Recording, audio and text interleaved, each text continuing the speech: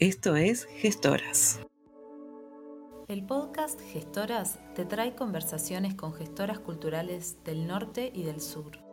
Celebramos el trabajo de las gestoras latinas, compartiendo sus historias de éxito, desafíos y aprendizajes. Gestoras busca contribuir al desarrollo inclusivo y no discriminatorio en la gestión cultural. Los episodios alternan entre español e inglés cada semana. El episodio de hoy es en español. Today's episode is in Spanish. You can read an English language transcript of our episode on our website, or you can view it on YouTube with English language captions. Victoria Sánchez es directora de orquesta venezolana, presidenta de Victoria Sánchez International Music Foundation y fundadora de la academia Piano con Clase. Ha recorrido con su batuta gran parte del territorio venezolano y ha compartido su talento presentándose en las salas más prestigiosas de Europa, Asia y América Latina. Es de las figuras más destacadas del escenario musical venezolano por su sensibilidad, pasión y compromiso social. Actualmente es coordinadora del programa y red universitaria de extensionistas de la División de Extensión de la Cultura en la Universidad Autónoma del Estado de Hidalgo, México. Hola Victoria, qué gusto verte. Hola Jimena, el gusto es todo mío. Qué rico estar aquí en Gestoras Podcast 2023. Muchas gracias. Nosotras felices de que estés aquí, la maestra Victoria Sánchez, directora de orquesta. Te prometí antes que no iba a ser muy fangirl, pero soy muy fan tuyo. Hace un tiempo cuando mi hermano me mostró un video tuyo y dije, esta mujer es increíble, y con muchas ganas de conocerte, y estoy feliz de que ahora otra gente te conozca, conozca de tu talento y de tu historia. Así que muchas gracias por hacer el tiempo de estar aquí con nosotros. No, gracias a ustedes por toda esta labor que están haciendo, que a veces es tan difícil poder mostrar lo que se hace y que mejor que este tipo de plataformas, ventanas y oportunidades para mostrarse con autenticidad, ¿no? Sí, es muy difícil. Las mujeres latinas, particularmente las mujeres líderes latinas en las artes, no son muy visibles. Se ve algunas artistas, ¿no? Particularmente en música comercial, pero no se ven las demás, ¿no? Entonces, Gestoras nace de esa idea de jerarquizar y mostrar el trabajo de las mujeres que están moviendo las cosas en la cultura. Y bueno, y tú ciertamente sos una de esas personas, y quiero empezar contigo por el principio. La niña Victoria Sánchez. Contanos un poco, sé que tu papá no era músico formal, pero que ama mucho la música. ¿Cómo fueron tus años tempranos, tu familia con la música, y cómo es que ingresas al sistema como niña? Yo empecé la música a los 4 años en una escuela local. Vengo de un barrio bastante vulnerable en Caracas, Venezuela. Ninguno de los integrantes de mi familia es músico, pero mi papá tocaba un poquito de cuatro, que es como una guitarra pequeña, un instrumento típico de allá, y cantaba un poquito. Entonces, desde antes de nacer, ya él como que me tocaba un poquito en la pancita de mi mamá y esas cosas. Entonces, ya a los 4 años, ellos quisieron empezar a desarrollar esa sensibilidad que yo estaba ya teniendo hacia la música y me inscribieron en una escuela local ahí en la comunidad. Luego empecé mis estudios formales de piano y luego conocí lo que es el Sistema Nacional de Orquestas y Coros Juveniles e Infantiles de Venezuela. Dentro del conservatorio donde estudié, pues ya había también orquestas del sistema como tal. Entonces fue allí donde entré en ese mundo. Imagínate, la primera vez que escuché la orquesta fue con la Titán de Gustav Mahler, la Sinfonía 1 de Mahler. Y el sonido era poderosísimo para hacer una orquesta juvenil, sonaba increíblemente bien y yo me enamoré entonces de ese sonido, de ese instrumento completo que es la orquesta como tal. ¿Qué edad tenías en ese momento? Ya a partir de los 9, 10, de los 9 para arriba, estaba ya en ese ambiente del conservatorio, más en ese ambiente de orquestas, incluso de coros. También había coros juveniles, coros infantiles. Entonces era música de cámara, era una experiencia, más que sentarse en el aula a escuchar al maestro, era vivirla. Había que estar en el coro, había que hacer música de cámara y venían maestros increíbles y había que tener las obras listas, había que formar parte de la orquesta, era un requisito también. Entonces todo eso contribuyó a que me fuese enamorando y fuese viviendo desde adentro lo que significa ser parte del equipo de una orquesta. Así que tú estabas no solamente tocando un instrumento, aprendiendo un instrumento, sino que también estabas cantando Sí, y también formando parte del ensamble de la orquesta general. sí, de hecho era requisito, era parte de los requisitos en el conservatorio formar parte de estas actividades, de estas materias como tal. Además de las teorías de armonía, historia, análisis, todo este tipo de cosas, también en el sistema es parte fundamental vivir la orquesta, formar parte de la orquesta. ¿Cómo estaba eso conectado con tu educación formal, con tu educación académica? Es decir, ir al colegio, todo eso. ¿Cómo funciona eso con el sistema? Al principio yo estudié en un colegio de monjas, de puras chicas, era un colegio católico. Y al principio tuve varios horarios. Hubo uno de ellos que era de 7 a 6 de la tarde, de 7 de la mañana a 6 de la tarde. Por ejemplo, cuando era así, a las 6 ya me iba a clases de música hasta las 9, ensayaba hasta las 10 y así todos los días. Cuando salía más temprano, pasaba toda la tarde en el conservatorio y así sucesivamente fueron transcurriendo los años, saqué las carreras y de hecho hay una historia muy particular porque estudié informática en la escuela técnica, que era donde estaba, pero posteriormente estudié ingeniería de telecomunicaciones y los horarios de ingeniería eran muy inestables, ¿no? No es como derecho, que es de 9 a 1 y listo, todos los días. Los de ingeniería no, eran de 7 a 9, un hueco de 9 a 12, otra materia así. Y terminaba yo escapándome a los ensayos de la orquesta. Así que hubo un día en que le dije a mis papás, ya no más, yo me quiero dedicar a la carrera musical netamente, entonces por ahí me fui. Es una carga de trabajo enorme desde muy Sí. pequeña, de muchas responsabilidades muy pequeñas, pero tú la seguiste. Es decir, no es que estuviste 1 año, 2 años y dijiste basta, sino que seguiste haciendo todo ese volumen de trabajo hasta que te dedicaste por completo. Sí, sobre todo por los horarios y nunca se me hizo una carga, siempre he sido un poquito madrugadora y bastante ermitaña, ¿no? Entonces prácticamente no soy hija única. Tengo un hermano, pero mi hermano me lleva 15 años. Entonces prácticamente, aparte de lo ermitaña y como que siempre estaba en mi mundo, entonces me ponía a hacer, hacer, hacer, pero cosas que Mm, disfrutar. Entonces mi vida no la siento como que era una carga de trabajo, sino que me gustaba hacer cosas así. sí. Y eso de ser, yo soy noctámbula y ermitaña, madrugadora de ninguna manera, de ninguna manera. Eso de ser ermitaña, ser una niña en tu mundo, soñadora, ¿cómo es eso en un ámbito de orquesta, donde estás rodeada de tanta gente y donde constantemente tenés que estar al tanto de qué están haciendo todas esas personas? Sí, es muy curioso, son cosas que he tenido que cultivar dentro de la práctica orquestal como tal, pues ya hay un entrenamiento para eso.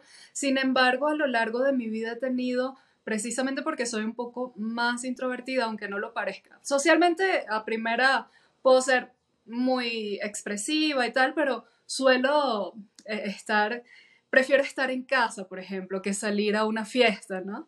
Prefiero cenar en íntimo que irme a, no sé, de excursión, por ejemplo.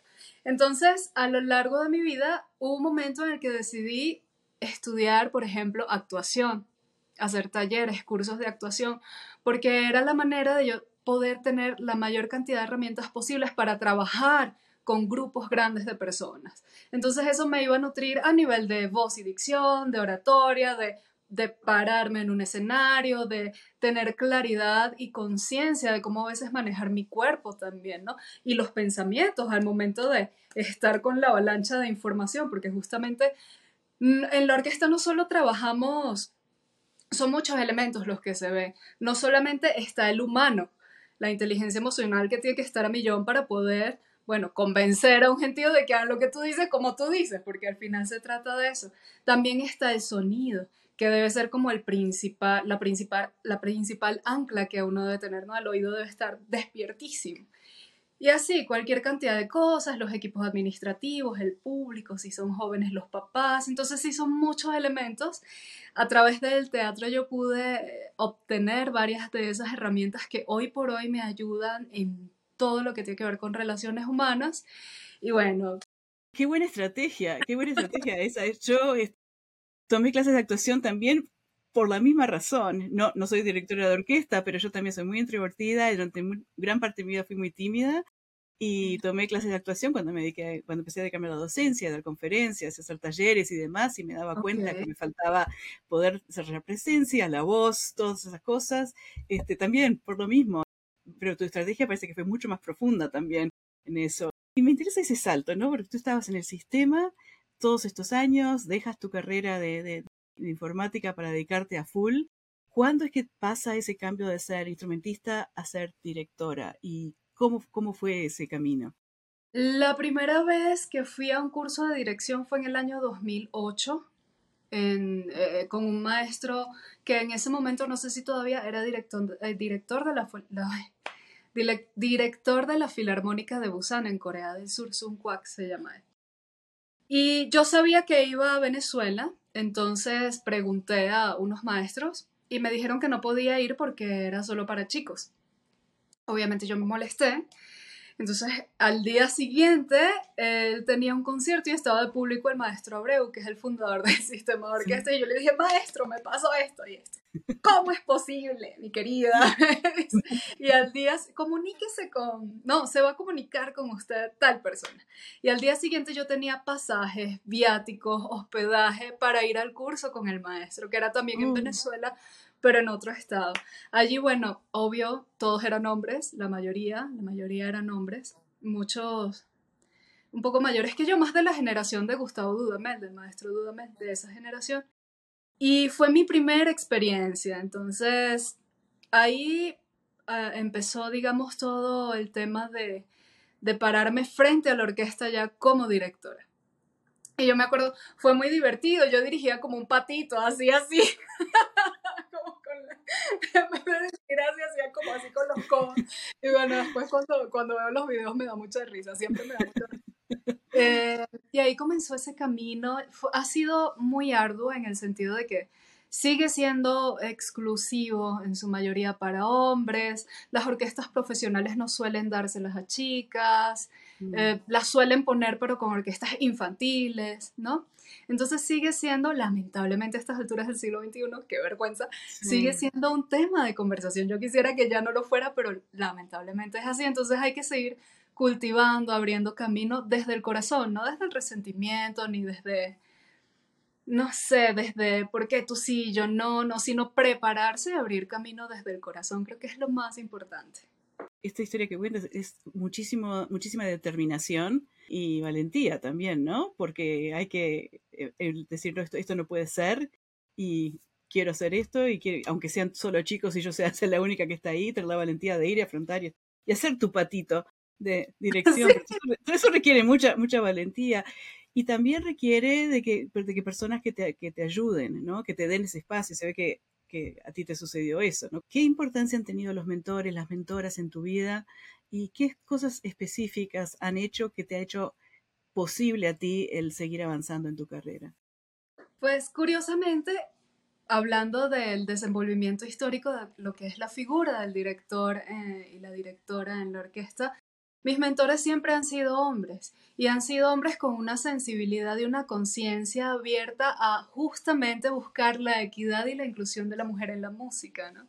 Y uno de ellos, pues el más importante para mí, es el maestro Eduardo Marturet, que actualmente es director de la Miami Symphony Orchestra, también miembro fundador del sistema de orquestas en Venezuela. Bueno, un ser humano extraordinario. Yo comencé a trabajar con él y él me propuso ser su asistente con las principales orquestas de Venezuela. Y con los músicos siempre, por lo general, todo fluye muy lindo. En el sistema hay como una cosa linda de hermandad, pero sí había en ese momento, no sé si todavía porque ya tengo muchos años fuera, pero había un recelo desde la parte administrativa con respecto a la figura de la mujer dirigiendo la Sinfónica Simón Bolívar, por ejemplo. Es muy difícil conseguir una mujer dirigiendo la Bolívar. Es parte, no es que lo vea ni bueno ni malo, creo que son procesos de crecimiento, procesos de cambiar de conciencia, de evolucionar en todos los sentidos, ¿no? Entonces, el maestro Eduardo fue quien me guió a dirigir esas orquestas. Yo tocaba en dos juveniles que eran como las más icónicas del país, que eran la juvenil de Teresa Carreño y la juvenil de Caracas. Y bueno, eso también, ser parte de la orquesta también me ayudó a tener una visión diferente a la hora de pararme en el podio, ¿no? Pero sí, yo creo que es necesario tener un mentor, aunque uno siempre puede ser su propio maestro, pero el tener una persona, no que te trabaje desde la consentidera, sino desde el contraste. Esto no lo estás haciendo bien, o por esto y esto y esto y esto, ¿no? Entonces, que te cree un contraste para poder crecer, para poder nutrir todo lo que haces es valiosísimo, importante y vital, creo yo. Uh-huh.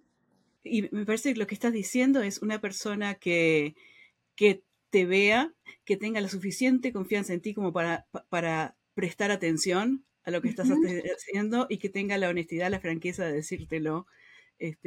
Por aquí no va. Para poder mejorar, por aquí no va, o eso sí va. No, y obviamente nada de eso funciona si la persona no tiene la capacidad o la voluntad de trabajo, la voluntad de cambio que tenés tú, ¿no? Y la determinación que tenés tú. O sea, alguien puede tratar de ser mentor, pero tiene que tener alguien que reciba todo eso, ¿no? Hay que disciplinarse sanamente y pues abrirse a que estamos en constante crecimiento, pero al final de eso se trata la vida, todos estamos en un constante aprendizaje, nunca nos sabemos todas las cosas de nada, sí. Entonces es parte esencial, ¿no? Seguir creciendo, cambiar de perspectiva en ciertos momentos de la vida. Hay momentos donde nos paramos y decimos, esto ya no me funciona, esto lo sigo manteniendo y adquiero otras cosas nuevas para el camino, ¿no? Creo que eso es parte de nuestro proceso acá. Sí. Bueno, eso de no saber todo, hablas por ti, porque yo sé todo. Bueno, y Victoria, eso que estás hablando del cambio, ¿no? El aprendizaje, el crecimiento constante, ¿cómo notas tú que a lo largo de tu carrera de directora ha cambiado tu forma de dirigir, no solamente el aspecto técnico, pero en todos aspectos, tu forma de dirigir una orquesta? ¿Qué haces hoy que es diferente de la fase anterior, y cómo informa tu personalidad y tu historia la forma en que dirigís una orquesta? Pues sí, por supuesto, gestualmente uno cambia. Creo que, por ejemplo, la primera vez que dirigí y veo los videos, hago esto, como un pollito, ¿no? Luego hubo una etapa más joven donde era más desbocada, más acelerada, ¿no? Como pura energía, que es muy latino y muy juvenil latino, justamente. Sí. Y ahorita como que me siento, ahorita, no quiere decir que esté bien o mal, solo son procesos, creo. Ahorita me siento como más, mientras menos haga, mejor, ¿no? Creo que pues uno va pasando por ciertos procesos a nivel gestual, a nivel de cómo internalizamos las obras y cómo queremos transmitirlas. Y también vuelvo a hacer la comparación con la vida misma, porque sí, de repente de jóvenes queremos bajar corriendo desbocados por un sitio, pero ahorita ya de repente vamos más pausados, disfrutamos más el camino, ¿no? Vemos, escuchamos, sentimos, percibimos otras cosas. Entonces, considero eso también parte de todo lo que es el proceso del camino de la vida como tal, y por supuesto que se ve reflejado en la música, sí creo. Uh-huh. Bueno, y contame de la música. Tú también, ¿cómo ha cambiado o qué tipo de música es la que más te gusta dirigir? ¿Qué compositores en particular te gusta cuando están en el repertorio poder dirigirlos? A mí me suele gustar full orquesta. Me encantan los compositores rusos, pero también hay momentos donde disfruto mucho la orquesta más clásica de un Mozart, un Beethoven un poco más temprano. Es difícil de precisar porque cada época, cada compositor y uno en cada etapa de la vida tiene una percepción distinta de las cosas. Entonces, en esa diferencia es donde uno se va nutriendo. A mí sí, por supuesto me encanta el sonido de full orquesta, pero también disfruto mucho ensambles más pequeños, incluso música de cámara, dúos. Es difícil para mí responder esa pregunta porque sí disfruto mucho tantas cosas, y la música popular también. A mí me encanta bailar. No soy de salir mucho a fiestas, pero me gusta bailar. Mi mamá decía a mi hermano y a mí cuando éramos niñitos que lo primero que teníamos que hacer era aprender a nadar y a bailar porque no íbamos a pasar pena en ninguna fiesta. Y curiosamente ninguno de los dos es fiestero. Pero sabemos... ¡Pobre mamá! Toda preparada para que fueran de fiesteros y ustedes nada. Pero ella sí pachangosísima fiesta. Es que son las dos actividades esenciales de cualquier latino, ¿no? Saber nadar y saber bailar. Exacto. Yo hablabas de tu entrenamiento como actriz y estas diferentes clases de música. Tengo un par de cosas para preguntarte de eso. Sí. Primero, preguntarte, porque tú no solamente has dirigido obras clásicas, has dirigido de música clásica, has dirigido otras cosas. Y sé que estuviste involucrada en la producción de Chicago, del ¡Oh, musical Chicago. sí! Contame de eso. Ha sido de las mejores experiencias de mi vida. Se hizo en Venezuela.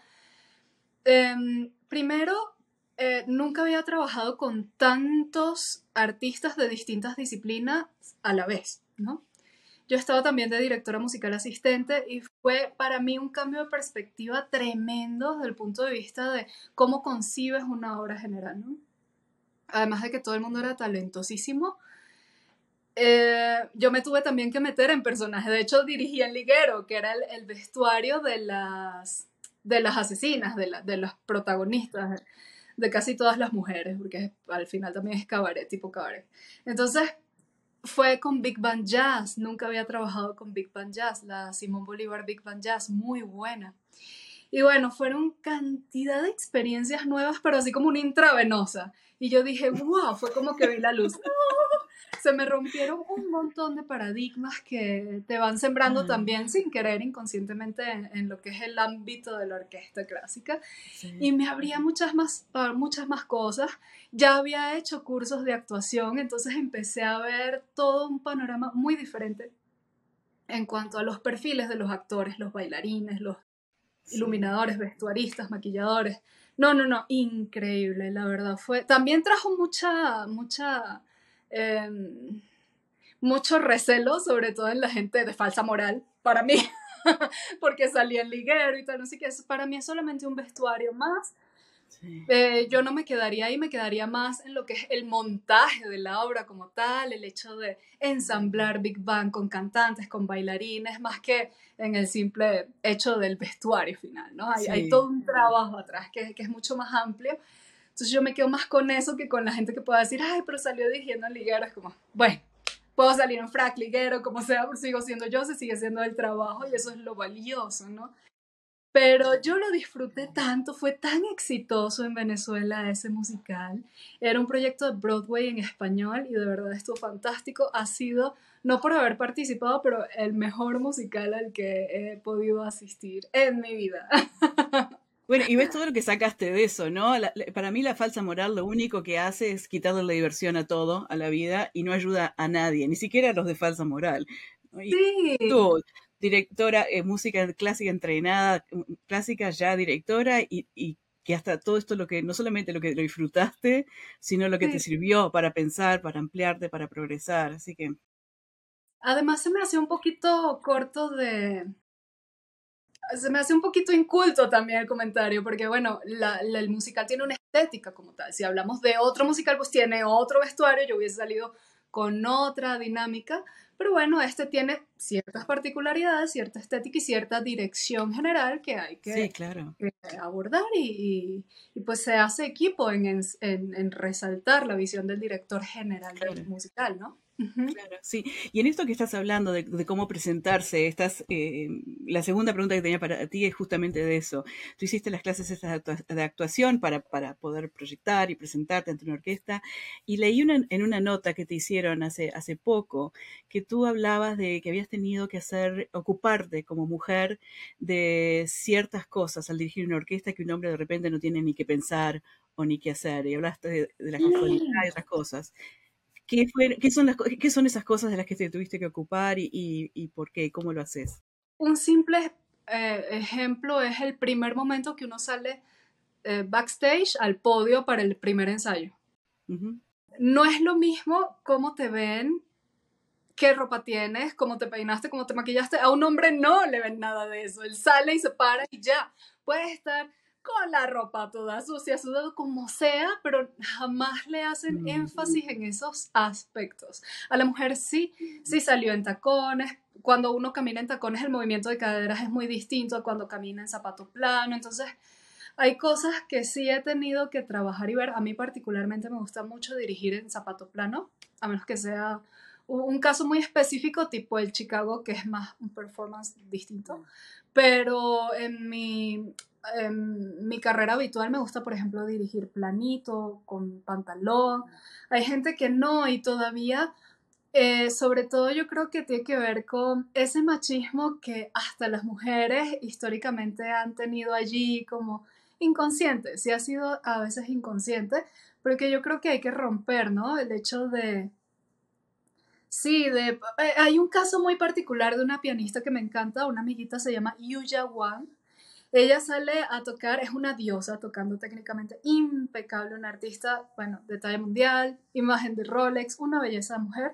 Ella sale con mini vestidos, tiene un cuerpo muy estilizado, muy linda, y sale a tocar con mini vestidos. Y cómo la han criticado a veces por redes, por medios de comunicación mundial, por sus outfits, pero sigue siendo una diosa y yo digo, ¿por qué te quedas anclado en el vestuario? Sí, Cuando sí. tienes tremenda mujer tocando como hace tiempo no tocaba un pianista de esa edad, ¿no? Entonces, sí, hay cosas que todavía siendo mujer hay que cuidar. Yo creo que hay más apertura ahorita. Ahorita uno ve distintas personalidades en la manera de vestir de una mujer en el podio.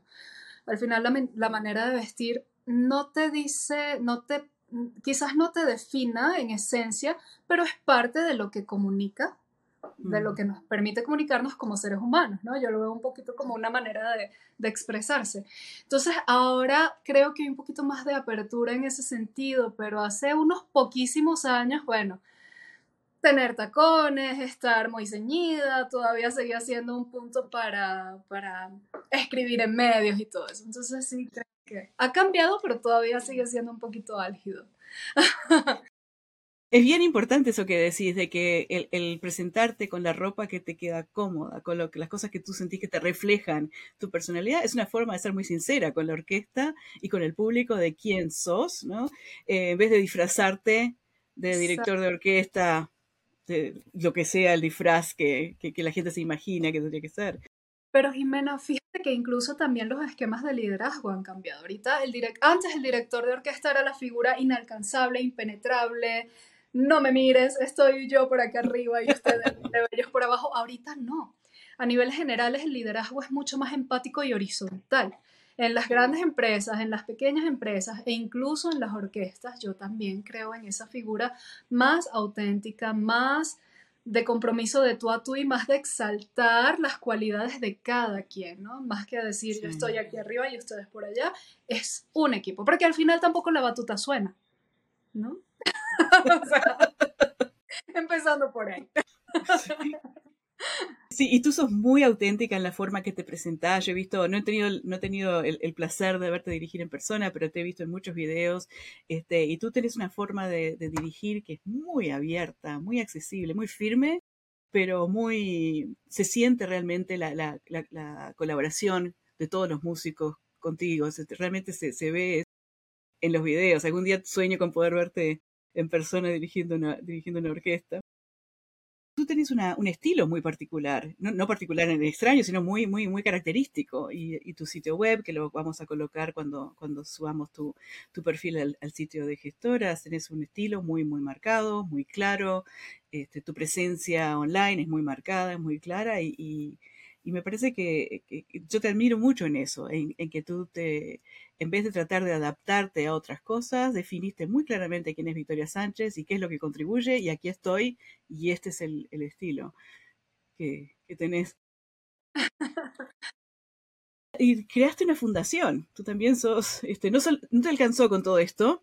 Además, sos la creadora y presidenta de la Fundación Victoria Sánchez. Contanos un poco de eso. ¿Qué es la fundación? Eso viene un poco, es inspirada por supuesto en el sistema de orquestas, tiene que ver con que yo llegué de invitada a trabajar en una universidad mexicana y bueno, a veces uno se encuentra con mucho talento, pero con liderazgos culturales a veces muy pobres o muy hacia la política mal llevada. Y yo viví situaciones en ese tenor y dije, no quiero vivir más esto, yo quiero hacer mis propios proyectos, de acuerdo a mi visión, de acuerdo a lo que llevo en mi corazón, y sumar a la gente o aliarme con la gente que también tenga esa sensibilidad, esas ganas de crecer, lejos de egos mal administrados, les digo yo, que sea para poner al servicio de otros, también para promover lo que haces, porque es importante, es valioso y es tu momento de vida invertido en ello, ¿no? Pero que eso no se quede allí, sino que se pueda poner en función de otros. Entonces, por eso creé esta Victoria Sánchez International Music Foundation. Es inspirada en el sistema, porque como te comenté antes, yo vengo de una zona muy vulnerable, donde, bueno, es a veces difícil poder tener acceso a otras posibilidades como la música, ¿no? Y lo que hizo allá el maestro fue sembrar ese proyecto donde miles y miles como yo hemos tenido la posibilidad de tener otras perspectivas de vida a través del arte. El hecho de vivir en un barrio y de repente tocar en el Filarmonía de Berlín es una cosa que te va a nutrir sí o sí. Entonces, en la medida de lo posible, yo trato donde esté de poder sembrar y dar eso que recibí en Venezuela con el sistema. Entonces, por ahí va la fundación para hacer en la medida de lo posible esos trabajos sociales desde la autenticidad, desde el desprendimiento y desde la convicción plena de que la música puede cambiar y transformar armas, drogas y conductas violentas por un instrumento musical. Qué belleza, Victoria. Y también tú recientemente has lanzado una serie que también tiene esa, no quiero decir ética, pero esos valores de apoyo, de dar oportunidad, de dar visibilidad, que es tu serie en Instagram. Cuéntanos un poco de eso. ¿De dónde nació esa idea? ¿De qué se trata y cómo lo estás haciendo? Precisamente yo creo que todavía en la carrera de dirección se sigue jugando a que el triunfo de uno implica el fracaso de otros. Y yo creo que es todo lo contrario. Cuando alguien triunfa, eso implica más oportunidades para hacer equipo y crecer. Entonces, por eso nació ella, directora de orquesta. Es una serie de reelcitos de Instagram cortitos que permiten no solamente entrar en contacto con eso que te hace ser no solo directora de orquesta, sino mujer en la carrera y poder compartirlo y mostrarlo y vernos las caras, escucharnos, ¿no? Crear una comunidad donde precisamente el triunfo de una sea el triunfo de todas, ¿no? Ese darse la mano, ese apoyarse, ese saber que hay espacio para todos y hay tiempo para poder lograr todos nuestros sueños. Entonces por ahí va esa serie de Reels. Me encanta en estos días, y hay historias interesantes. A veces todavía se abstienen un poquito, ¿no? No sé exactamente por qué, pero hay muchas que sí quieren compartir, quieren mostrarse. En estos días me escribió una maestra, no recuerdo ahorita el país, me dice que ella ha ejercido como directora, pero le dio cáncer, tiene ya 3 operaciones. Es un tipo de cáncer, no sé exactamente los detalles, me dijo del cerebro. Entonces ella me decía, pero no tengo ahorita cabello, voy a parecer así. Yo le digo, maestra, mientras se muestre, o sea, usted sigue siendo usted con, sin cabello, con lo que tenga puesto. Lo importante es que de repente pueda participar, compartir su historia y saber que hay quienes valoramos y a quienes nos sirve de inspiración eso, ¿no? Y todos tenemos mucho que contar, todos tenemos retos superados, lágrimas, risas que compartir. Entonces yo creo que es interesante poder crear esa comunidad. A ver cómo va fluyendo, van 2. Bueno, yo los 2 los vengo siguiendo y lo tengo así en las mini notificaciones de Instagram. En cuanto aparezca otro, ya estoy ahí, sí. Okay. Me da un poco de pena, lástima, tristeza escuchar pero lo entiendo completamente, que algunas mujeres todavía están un poco cautelosas, un poquito reacias a compartir sus experiencias, y me recuerda lo que tú contabas de tu experiencia en Chicago con el liguero, ¿no? Tendríamos que tomar el liguero como símbolo de todas nosotras. Símbolo de resistencia. Es algo que han vivido todas, ¿no? Ese tipo de ser juzgadas y demás Exacto. que por supuesto afecta en lo personal, pero muchas veces también puede afectar en lo profesional.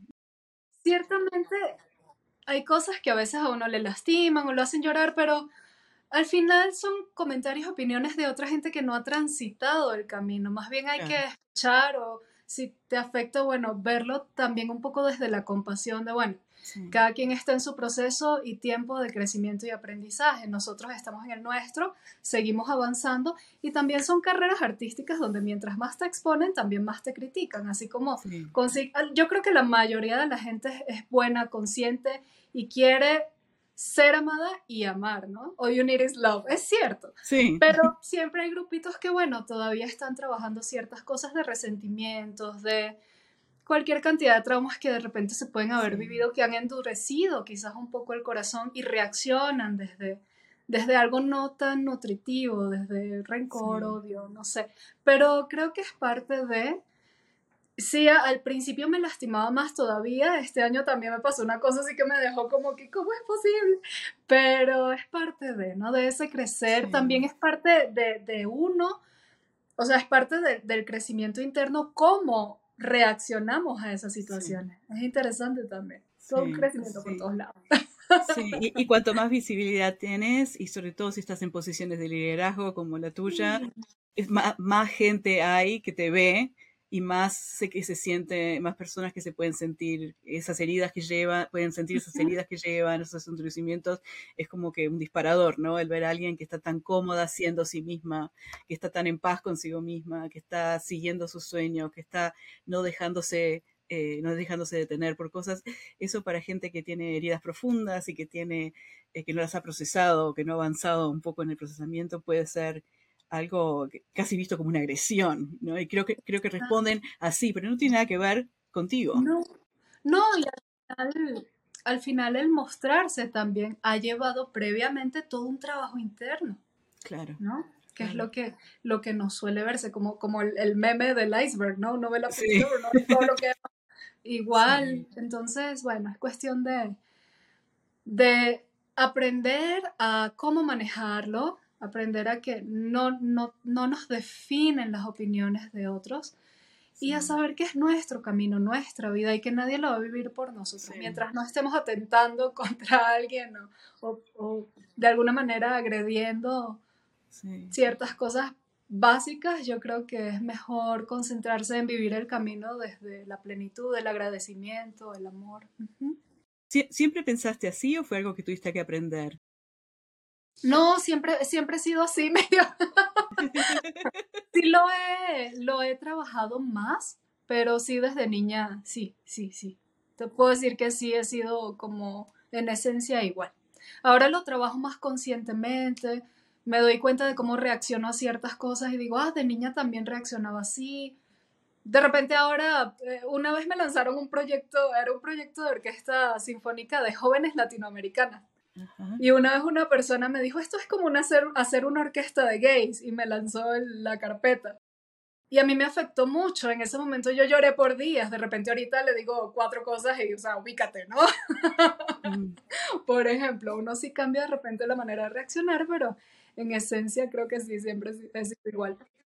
¿Qué es lo que querían decir con eso? No lo sé, pero el gesto fue súper despectivo, la frase fue Sí, súper despectiva, yo estaba muy jovencita, sí, entonces en vez de reaccionar y hacerle frente, me quedé así, yo soy bien llorona, entonces me quedé así como llorando, ya luego ya lo veo de manera diferente, digo, estaba hablando desde cualquier cantidad de carencias y prejuicios que tenía, ¿no? claro, claro. Pero un proyecto de jóvenes latinoamericanos es hermoso. Pero ouch en el momento, ¿no? Sí, Auschwitz también tiene que ver con pues la madurez que uno va adquiriendo durante la vida, ¿no? Sí, sí, sí, sí, cualquier cantidad de vivencias que te nutren también para llevar una dirección de una orquesta. Y hablando de nutrición, no vamos a hablar de comida, pero de nutrición, ¿qué cosas te nutren a ti, a Victoria Sánchez? ¿De qué cosa, de dónde viene tu fuerza? ¿De dónde sacas esa energía y tu fuerza para hacer lo que haces? ¿Qué es lo que, En el día a día, en lo que sea, qué es lo que te alimenta tu alma? ay, poder trabajar la música en función de otros me encanta. Ese hecho de que la música trasciende fronteras me motiva mucho. Me motiva mucho pues, la gente cercana que amo, mis padres, mi pareja, ¿no? Mi hermano, son como mi motorcito. Mm, Pero yo creo que más allá de los vínculos familiares, creo que es una creencia sólida en que la música puede transformar el mundo entero si se trabaja conscientemente y con estructura. Pues está el ejemplo del sistema, no puedo dejar de decirlo, ¿no? Comenzó con 13 personas y ya tiene más de 1 millón de niños y jóvenes que son parte de ese crecimiento a través de la práctica colectiva de la música. Yo creo que eso es lo que más me motiva y también no creo que soy Victoria la directora de orquesta, o sea, dirigir orquestas es algo que me gusta y crecí en ese contexto, pero no es todo lo que soy. Creo que es parte de lo que soy. Entonces me gusta diseñar, me gusta ir al bosque, a la playa, me encanta comer, me encanta pasar tiempo de calidad en casa. Ese tipo de cosas creo que son importantes y valiosas seguirlas cultivando. Me gusta estar aprendiendo siempre algo nuevo. Sí, tener algo, no dejar que tu carrera defina tu identidad, sino que tu identidad No, va mucho más allá de eso.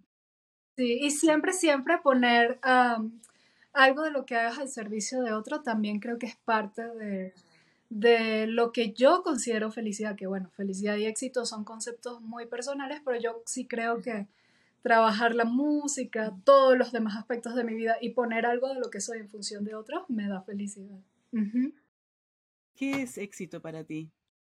Para mí el éxito es poder superar los retos que se te presentan, sentirte pleno, es poder estar al servicio del otro, es mantenerte en gratitud por todo lo que te rodea, es eso, el camino de la felicidad, el camino del éxito, el camino de la victoria. Bueno, y vamos a ver, pensando para atrás, ¿no? En esa pequeña victoria, esa victoria de poquitos años, que está por entrar al sistema, que le gusta mucho la música, que canta todo el día y baila todo el día. Si te la encontraras hoy, la victoria de hoy, ¿qué le dirías a esa niña que está recién empezando a dar esos pasitos en su educación musical? Ay, que siguiera siempre su corazón, que no tenga miedo a tomar las decisiones que vaya a tomar, que que todo es bien cuando estás desde la gratitud, desde el amor y que no pierda nunca su esencia y su autenticidad. Creo que me siento bien ahorita si le dijera eso y creo que lo he cumplido también. Eso es muy buen consejo para las pequeñas victorias, que me parece que te escuchó. Sí, yo creo que sí. Yo creo que le llegó el mensaje. Que te había comentado a todas las gestoras, les pedimos que dejen una pregunta para que responda alguna otra. Y la pregunta que te corresponde a ti es de Stephanie Ibarra. ¿Cuál te gustaría que fuera tu legado? Una vez que Victoria Sánchez pase por este mundo, ¿qué te gustaría haber dejado atrás como legado? Pues me gustaría dejar espacios donde, al igual que yo, otros niños y jóvenes también puedan incursionar en la música y desarrollarse a todo nivel, sobre todo a nivel espiritual, a través del arte. Digo la música porque es el arte en colectivo. Primero es el más sublime, un poco más abstracto porque pasa en el momento y se fue, ¿no? Pero todo lo que nutre es infinito. Entonces, dejar espacios de crecimiento a través de la práctica colectiva de la música creo que me gustaría que ese fuese mi legado, estoy trabajando en ello también. Yo creo que desde niña ahorita más con la fundación como estructura, pero siempre me ha movido, siempre, siempre, siempre. Ujú. Así que estás trabajando en forma coherente y sostenida hacia ese legado, ¿no? Me parece.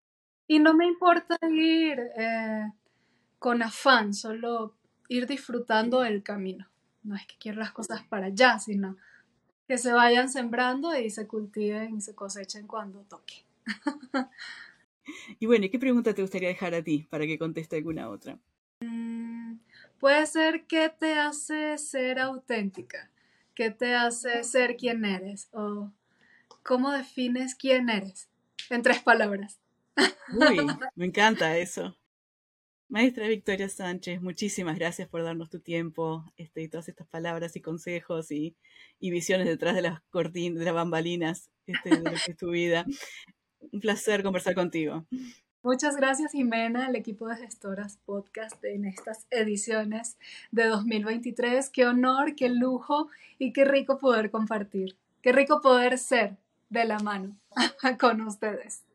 Más honor para nosotros y muy, muy felices de haberte por fin conversado contigo. Sí, muchas gracias. Esto fue Gestoras. Este episodio de Gestoras fue presentado por mí, Jimena Varela, y producido por Cecilia Ibañer. Fue grabado en Pachuca de Soto, Hidalgo, México, y Washington, D.C., Estados Unidos. El diseño es de Vía Silva. La música es Hace que exista, de Eli Almic.